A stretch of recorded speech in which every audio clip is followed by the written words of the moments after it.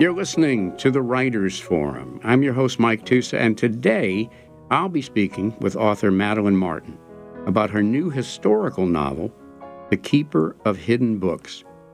Ms. Martin is a New York Times and international bestseller author of historical fiction and historical romance novels.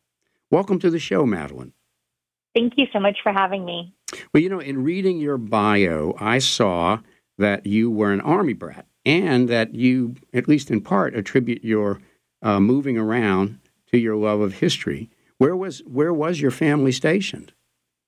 My parents were stationed in Germany for 3 separate tours. Okay. So the first one was in Darmstadt, and then the second one was Würzburg, and then the third one was Bad Kreuznach. So I spent collectively about 12 years in Germany, and we really did a lot of traveling outside of Germany as well. We really embraced life there and just embraced the whole European living experience and got to travel all over. And I really loved getting to see castles and learning the history of everything. And tour guides have such a magical way of bringing things to life.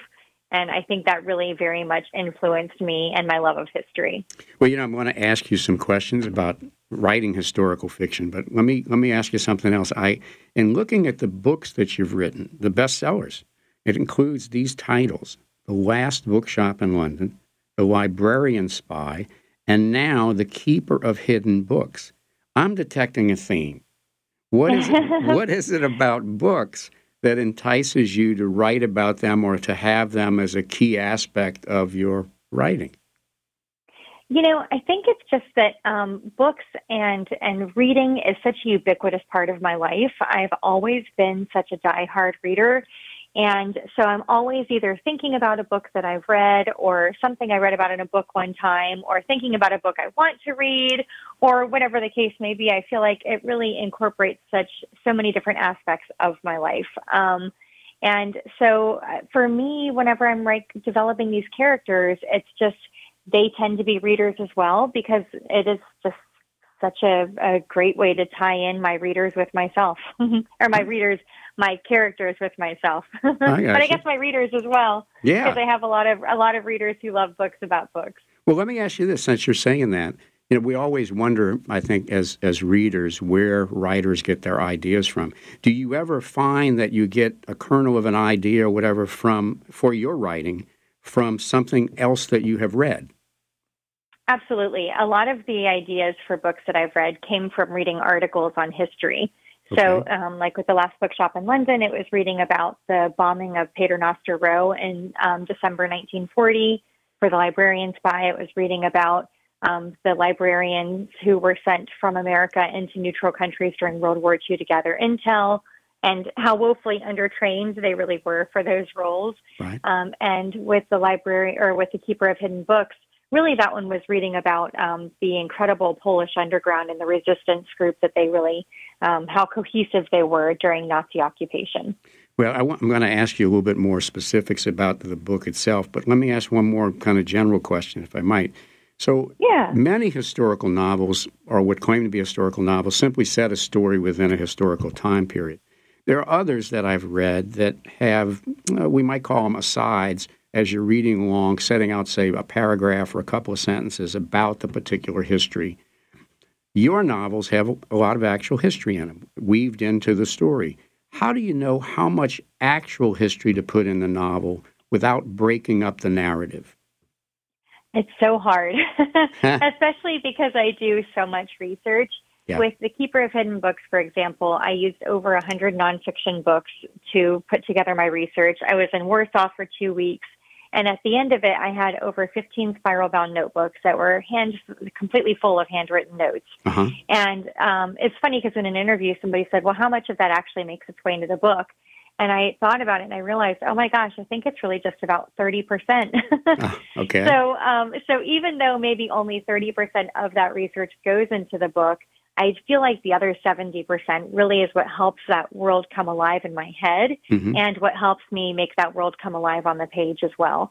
So even if like historical details and facts aren't necessarily spelled out on the page, I still feel like they make their way, like sort of seeped into the story itself as a whole. and the interactions of the characters, the creation of them, the backdrop, all of it.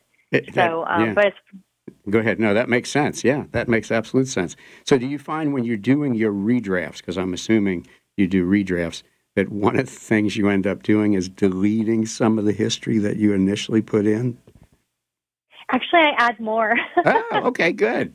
Good. Yeah, so I'm like, oh, you know what? I bet I can add this little information here, because I also never really stop doing my research as I'm writing my book, all the way through copy edits, which I'm sure probably drives my editors crazy. But you never know what little nugget of information you might uncover that really just really adds so much more to the book. So I have a tendency to add more rather than take out. Okay.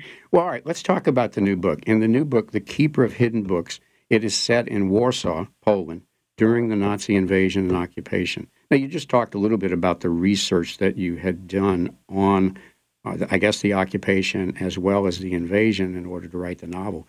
Were there things that you learned? I mean, you may have had a general understanding, but were there things that you learned in doing your research that really surprised you? Oh, yes, so much. I really didn't have a strong feel for Warsaw and what really happened in Warsaw during the Nazi occupation. Obviously, we all know that what happened within the Warsaw Ghetto, like the atrocities that happened there, and how horrible and heartbreaking they all were. But there was really a lot of persecution that went on with the Poles as well, and just learning about the Warsaw Uprising, how incredibly brave all of those men and women were, how the men and women who fought in the Warsaw Uprising are actually still honored today. In fact, the book came out on August 1st, and it really was a very humbling and beautiful experience, because August 1st was the day that the Warsaw Uprising happened, where after 5 years of Nazi oppression, those men and women were finally able to stand up and push back. And so even today, on August 1st at 5 p.m., when technically the uprising happened, the entire city goes completely silent, except for all of the alarms and sirens that blare in honor of those brave men and women. Right. So, there really was just, Warsaw is just a city that has such a wealth of history and bravery and also heartbreak and sorrow. I mean, there really were so many horrible things, the people that were killed, but also 85% of the city was destroyed when the Nazis left. Yeah. So, and they rebuilt based off of all the chunks of rubble that they kind of have these old pieces of building with new materials built around it. So it's almost like a citywide jigsaw puzzle of putting it all back together. It really is incredible. Well, in your book, The Keeper of Hidden Books, your heroes, not all of them, but most of the significant ones, like Sophia, whatever, are not the heroes we would traditionally think of, carrying a gun, leading an army, those types of things. We might say to some degree they're unsung heroes or whatever. How did you learn about them? So I found these incredible journals that were written by Warsaw's public librarians that were written during the actual Nazi occupation that detailed their efforts in not only recovering and salvaging books from destruction from the Nazis, but also keeping them in a hidden location and even running secret underground libraries when all of the libraries in the cities were forced into closure. And, it seems like such a simple thing, books. But the thing is, when you're in such a desolate place and you have no sense of hope, sometimes something as small as a book really can give you hope, and it can offer some lightness in such an otherwise dark world. And it's brave men and women like the women who inspired Janina and Zophia's characters who were able to do that and who were able to still provide that for people. Well, when the book starts off, Sophia and Janina are reading Helen Keller's The Story of My Life, okay, which we're going to talk about in that it's one of the books that Hitler ends up banning. How did you come to pick that book, though, as your starting point? I'm curious.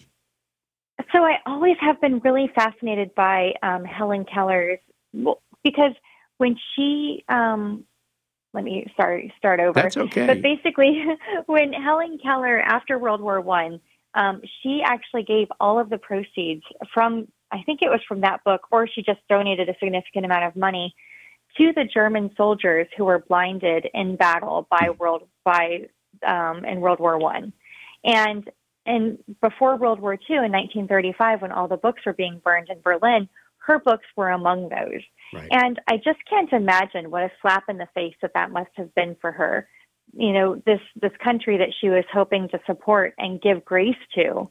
And her book is one of the books that's being burned in that first huge bonfire in Berlin. Which, go ahead. I'm sorry, I interrupted. And so that's why I thought, I think this is going to be the perfect one for them to start their sort of anti-Hitler book club, which obviously the name gets better as the book goes on. Right.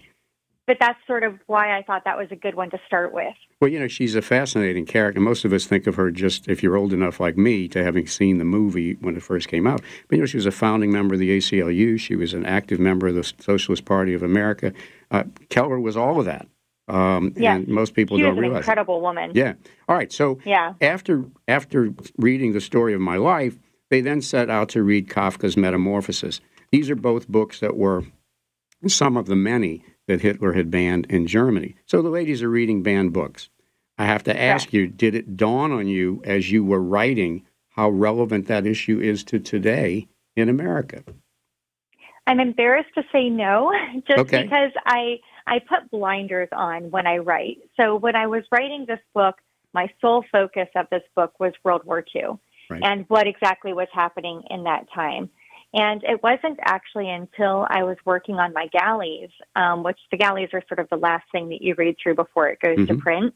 And I was admittedly procrastinating, and I was looking online, and I was just reading through some of the local news because I am in Florida, and I was reading about some of the books that were being banned, and I thought, oh my gosh, that's when it hit me how incredibly and unfortunately relevant this book is even today. And I hope that because I kind of did it unintentionally, that it doesn't come across as having an agenda, that it really is just genuinely illustrating why these books are so incredibly important for people to read. Yeah, I don't think it certainly didn't come across as an agenda to me. I think it's a wonderful way to raise an issue to prompt people, if they want to think about it going forward. And, speaking of current issues, the book obviously delves into anti-Semitism, as Janina is Jewish. What did and Zofia has to decide what she will do and risk in order to save her friend.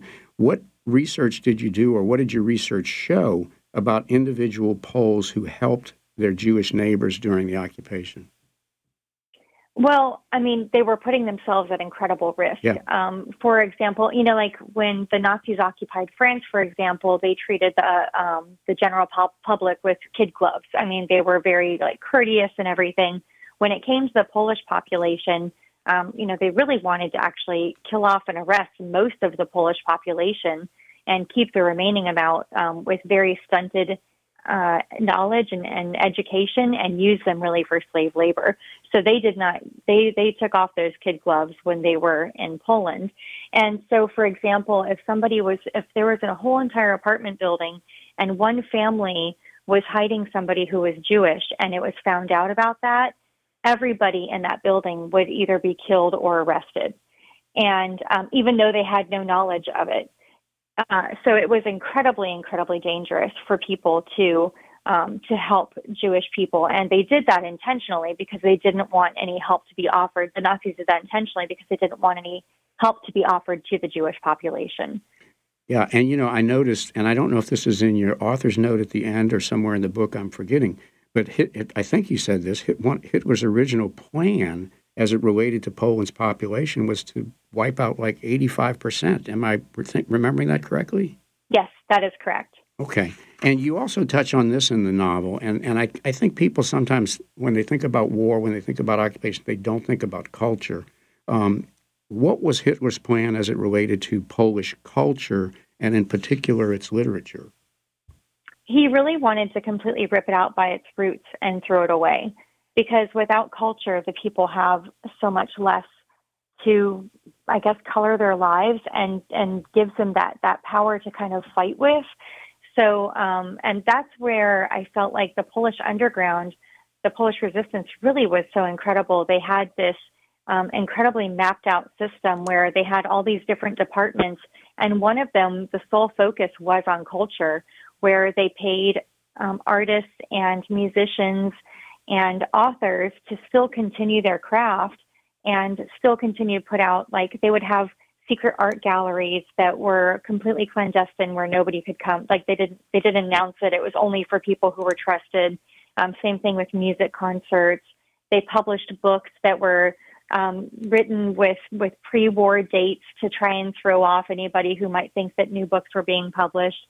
I mean, it really was incredible what they did to try to ensure the longevity of that culture for Poland. You know, what it did for me, and I think this is going to be true for other readers as well, and it's just really excellent, is it raised that issue of the loss of culture or the attempt to wipe out culture for me and hopefully for others to consider as they read it. Now, I read, and I think this was in your author's note, that by the end of the war, something like 15 million books in Poland were actually destroyed. But Correct. Again, one of the centerpieces of your book is that there were folks like Sophia and her friends that tried to save as many as possible. And again, how did you learn about them? About all of the books that were destroyed? No, about the folks who actually went about, you mentioned like the Warsaw Public Library, the folks that Right. actually went about trying to save as many books as they can. Significant amounts of research. Okay. And it really was not easy. It was not easy to find. Yeah. It took a lot of digging. It also took incorporating friends who speak Polish and who live in Poland to help send books to me that I couldn't find in America. Google Translate was also part of my hero, and being able to translate some of those pages, learning a little bit of Polish myself to kind of try to have a stronger grasp on the language. But it really was very difficult to find, especially because most of the information written about it actually happened during the war. Right. And they obviously couldn't be thoroughly detailed with that because if it fell into the wrong hands, it would obviously put a stop to the entire operation. Yeah. But you know, one of the things that I think a lot of people don't realize, especially because today books are so readily mass printed, and you know, something that to really think about is when you think about 15 million books destroyed, this isn't like 15 million copies of like Catcher in the Rye. This is 15 million books, some of which there was only ever that one copy that might have been hand printed in the 1400s. And all of the information in that one book is lost forever, except that's only one book out of 15 million. How many more books might have been in that particular boat? So when you think about the ultimate loss of what that 15 million books entails, it really could be decades and if not centuries of knowledge based off of those books that are gone forever and will never be able to be replicated. You know, that's a wonderful point that I hadn't thought about. Now, in the book, you have fictional characters, but you also have some historical characters like Basis Berman, I don't know if I'm pronouncing that right, and Mayor Starzinski. Correct. Tell us a bit about, she seemed to be the more fascinating character to me, although he's a very strong character too. Tell us a little bit about Basia Berman, who I think worked at the Warsaw Public Library, if my memory's correct. That's correct. So, technically, her name is Barbara, and it's pronounced Basha. Oh, okay. Because that's like their shortened word for Barbara. And so she really was just such an incredible woman. So first of all, the fact that she was a Jewish woman working for the Warsaw Public Library was already an incredible feat. Unfortunately, anti-Semitism was something that the Jewish population faced in Poland, or in Warsaw, Poland in general, prior to the occupation. And it was just exacerbated by Nazi propaganda. But Basha, she did work at the public library. And when she ended up going into the Warsaw Ghetto, she founded something that was called Centos. And she operated it like it was an orphan's care facility, but really it was secretly an it was actually a children's library. Uh-huh. And a lot of the children who were in the Warsaw Ghetto came from assimilated families, so they only spoke Polish. And so she made it a point to not only have books in Yiddish, but also in Polish, so that the kids could read both languages. And she sought to teach a lot of the children who didn't speak Yiddish.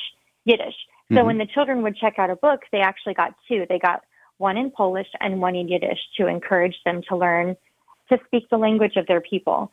And she ended up eventually escaping from the Warsaw Ghetto. And when she did escape, her efforts still didn't stop there. She ended up helping to smuggle people out of the Warsaw ghetto, right, and helped to keep them in homes outside of the ghetto. And Jewish people who were living in secret on the Polish side had a very difficult existence. It was, I think, the average hiding spot lasted maybe 1 month, and they had to constantly be relocated. They were constantly being having to pay bribes. I mean, it really was an incredibly difficult situation, and she worked tirelessly to never, ever stop helping others. She's a fascinating person.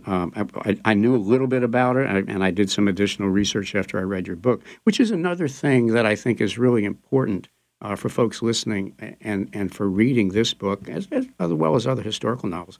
And I'm sure you're aware of this. It's kind of a spinoff. You read something about somebody, and it prompts you to go learn more about it. And this book certainly does that, folks. All right, well, here's another question for you as an author. So when you have both fictional and historical figures in a book, what role do the fictional characters help explicate some of the historical things that the historical figures did? Tell me about that. So really, well, first of all, I'd like to say that my fictional characters ultimately are sort of an amalgamation of all of the non-fictional occurrences that I have read happening to people. So it's like I really, these fictional characters and everything that they go through have actually happened from firsthand accounts that I have read from many, many, many different people. Okay. My primary reason for having fictional characters instead of non-fictional characters as the lead protagonists is just because I don't want to insert my own thoughts and feelings into somebody who actually existed. For example, with Marta Krakowska, who is the author in the book, and initially I was going to have her be a real author who had existed. However, I wanted the advice that she gives to Zofia to be a little bit misleading. And I wanted to make that misleading information kind of come from a bitterness of what she'd gone through in her life. And my goal with this book was to highlight the brave men and women of Warsaw, Poland. And I didn't want to impose a bitterness on somebody who maybe didn't have it in real life. And so that's why I created my own character, so that I could do whatever I wanted to with her from an emotional perspective without ever sullying the image or the thoughts of somebody who actually did exist, if that makes sense. Yeah, it makes perfect sense. That's a great explanation. Well, let me ask you this. Writers of fiction will tell me often that they live with their characters. They may live with them for a year, 2 years, 3 years, whatever. And they will also say, surprisingly, I think, to some listeners from some of the feedback we get, that if you have a good fictional character that you create, they actually help write the story. Is that also true with historical fiction and characters like Sophia and Janina and the other ones? Oh, absolutely. In fact, when I do my research for my characters, I don't just look at that one particular time period that I'm writing about. I actually look at the history of the government, the economy, of society in general, and that helps shape who the character is. So, for example, with Sophia's character, with Poland, they were occupied by Russia for over 120 years. They were granted Poland was granted its independence after the First World War in 1918 with the Treaty of Versailles. They had just celebrated 20 years of independence when the Nazi occupation happened.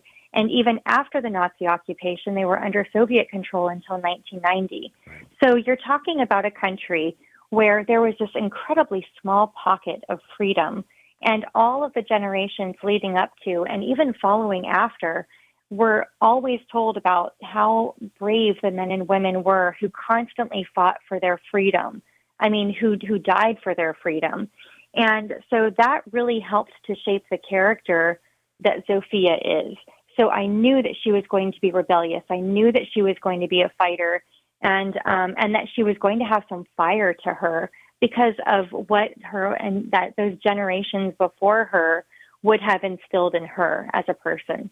Well, so let me ask it this way. I've actually had authors tell me, and sometimes it's kind of funny, they'll say, they'll start writing a chapter on a particular character, a fictional character, and if the character is well developed enough, the character will say, no, I'm not going to do that, okay? Have you had that? They get so stubborn like that. Yeah. Oh, absolutely. They can be terribly stubborn. Of course, to the non-writer, that sounds almost psychotic. But yeah, I know. But have you had that experience, and did you have it with this book?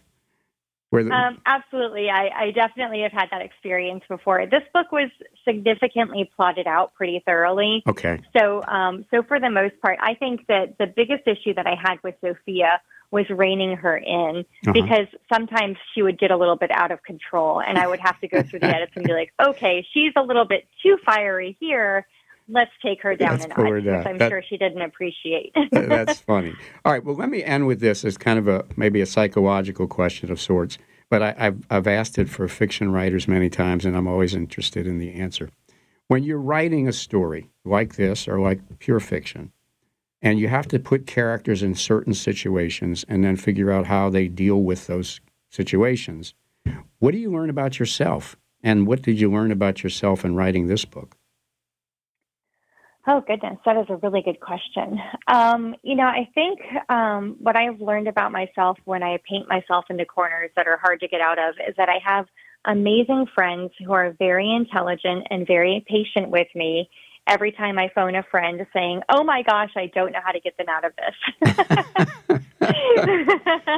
And then as far as, what I've learned about myself with writing this book is that, I think that I've learned that I compartmentalize significantly better than I thought possible. I will confess that doing the research for this book was very difficult. It was a very, very dark book. Yeah. And the focus of the book is not the darkness or the atrocities that happened in Warsaw. The focus really is about the Polish spirit and the bravery that the Polish people exhibited and what was done to preserve culture. But it doesn't mean that in doing research, I only got to focus on those lighter topics. And it really is difficult sometimes to not feel like you get buried in that and let it kind of drown you. And so I had to learn how to be able to compartmentalize, okay, I'm putting my work away and I need to focus on the lightness of my own personal life. There you go. So I think that this book was very strong in teaching me how to really perfect that compartmentalization. Well, what I think before we end this, the book is not that dark to me because it's history and it's human beings. And the other thing is it's universal themes. Even if somebody knew nothing about Warsaw, I think they can read this book and many things will resonate with them and they'll identify with many of the characters, hopefully in their own lives as well. So I think it's really excellent in that regard. Unfortunately, that's all the time we have for today. Folks, you've been listening to the Writers Forum, and I've been privileged to speak to author Madeline Martin about her new book, The Keeper of the Hidden Books. It's a good one. Pick it up. Madeline, is there a website or other social media that folks can go to in order to learn more about you and about your writing? Yes, thank you. It's MadelineMartin.com, and if you look for me on social media, Instagram and Twitter is at Madeline M. Martin, because apparently somebody got Madeline Martin before I could. Okay. Well, thanks so much for being on the show. Oh, my pleasure. Thank you so much for having me. Folks, music for the show is provided by Valerie Hunt Jester, and the show is produced by our very own Tyler O'Brien. Tune in Tuesdays at 4 p.m. and Wednesdays at 5:30 a.m. to hear the next segment of the Writers Forum.